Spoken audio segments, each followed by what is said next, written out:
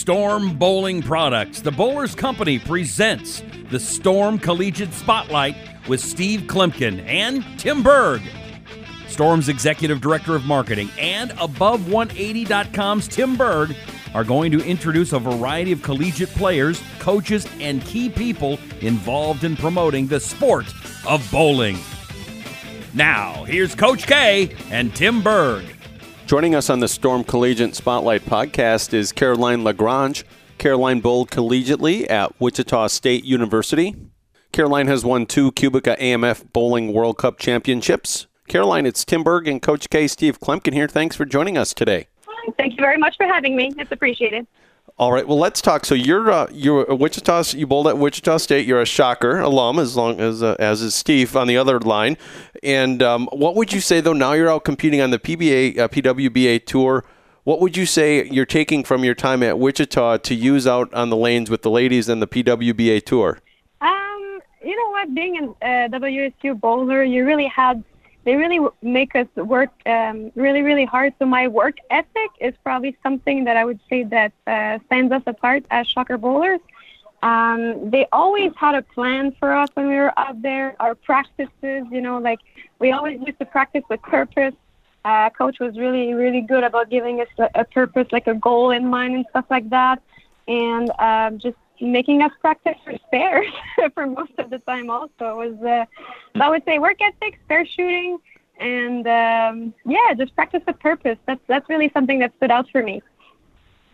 Now, I'm glad you mentioned spare shooting because, that's one thing that I don't know if, some people say it's a lost art. I know earlier on the PBA tour, for example, there were several tour titles that were actually lost due to missed spares right at the very end of the title game. So what do you think, I guess kind of maybe 2 questions. Do you have a certain kind of a spare strategy or a certain kind of thing that you adhere to when it comes to shooting spares approach-wise? And 2, what do you think is the number one mistake that people make if they do struggle with their spares? Well, I would say that I do have like a plan when I practice my spares or even like in tournaments. I always try to repeat the same thing. So when I do practice my spares, I always do the same routine, which first of all, my target is always the same for all my spares, so that makes things really simple. I always look at 21, and then I usually just do 10-pin, 7-pin, 6-pin, 4-pin, 3-pin, 2-pin washout, and I do it again. That is a drill that we learned at Wichita State, and this is something that's stuck with me, all the time. So I'm still doing that right now. And as far as the other question goes, there's something that's big for me. When I step up on the approach, usually when I miss my spares, it's because I'm doomed to miss it pretty much. When I step up on the approach and I have a 10-pin, let's say, and I'm like, don't miss it. Like I always have this little, I don't know why I have this. Once in a while, that little voice comes back to my head and always kind of haunts me. I need to get rid of it. The more positive I can think, the more like a positive affirmation I can repeat to myself to kind of get rid of it in order to make a better shot, because that's always something that comes up for me. I don't know if it's the same thing for you. I struggle with that sometimes. Well, I can tell you just sort of from experience, a lot of times for me, and I know everybody has a little bit different kind of take on it, but yeah. I know exactly what you mean when you're talking about that, like with either don't miss it versus a different message, which is either executing the right shot or make the spare or make the shot that's going to make the spare. And a lot of times you leave a ring 10 on a good shot, and then all of a sudden you're still thinking about that bad break when you go up to shoot the spare, and then your mind's not, you're not where it needs to be. Exactly. So you have to put your mind in the right spot and make sure that you're ready to go once you go for your spare. Like you said, yes, you're not still thinking about the first shot. Yeah, that's really important. All right, well, let's turn to your little bit of PBA life, PWBA life for you. So you're out there. This is the 3rd tournament. We're taping this you just finished up your practice session up in Nebraska. So let's talk about things. And what were you seeing out there on the lanes? Me and Steve were dissecting the patterns a little bit beforehand that you'd bowled on now, that you'd bowled on back in Minnesota and then in Ohio. And what were you seeing this week, though, and how are you expecting to attack the lanes? Well, this week, from what I see, we have a lot of friction. right from the start. For me, I have kind of a slower ball speed, so I need to figure something out in order to control the back end reaction. Urethane seems to be in play for the right. It is 38 feet, but the volume is not that heavy, so I'm not so sure what the transition is going to do. Some of the girls seem to be hitting it a lot, just hooking it, and some of the girls seem to be hitting it just going straighter. So, for me, urethane looked best. I think I need to make some surface adjustment in order to have my balls not be so aggressive off of the back end at the end of the pattern. So I might have some adjustments to make tonight. Now you had some pretty big wins throughout your career, but I'm sure one of the biggest wins of your career was winning the World Cup. Happened a few years ago. What was it like competing for Team Canada and getting ready, being able to represent your country on an international stage like that? Well, I actually have 2 World Cup titles. I won in 2009 and 2013, and it's always an honor, like when you get, because it's a pretty hard tournament to qualify for.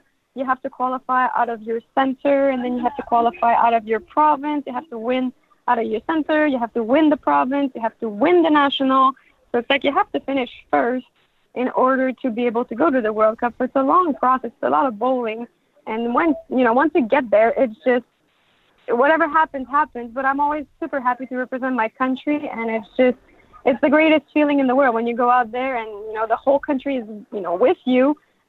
Even out here on the PBA right now, I have a lot of people from Canada that I don't even know who they are, but they're like, "Go Canada! You're the best! You're awesome!" And it's just all these people that you don't even know are rooting for you. It's just it's a great feeling. It's you got to have big shoulders to carry that. But, when you get down to the bowling, you have to just focus on what you need to do in the present moment. That's usually what I try to do. Like, I don't think of the outside, of the consequences or the results and stuff like that. I just try to focus on my execution and what I can control. And if I do that, I know that I'm going to be okay when I walk out the door. So, Caroline, one of your World Cup victories, in fact, your most recent, came in Russia.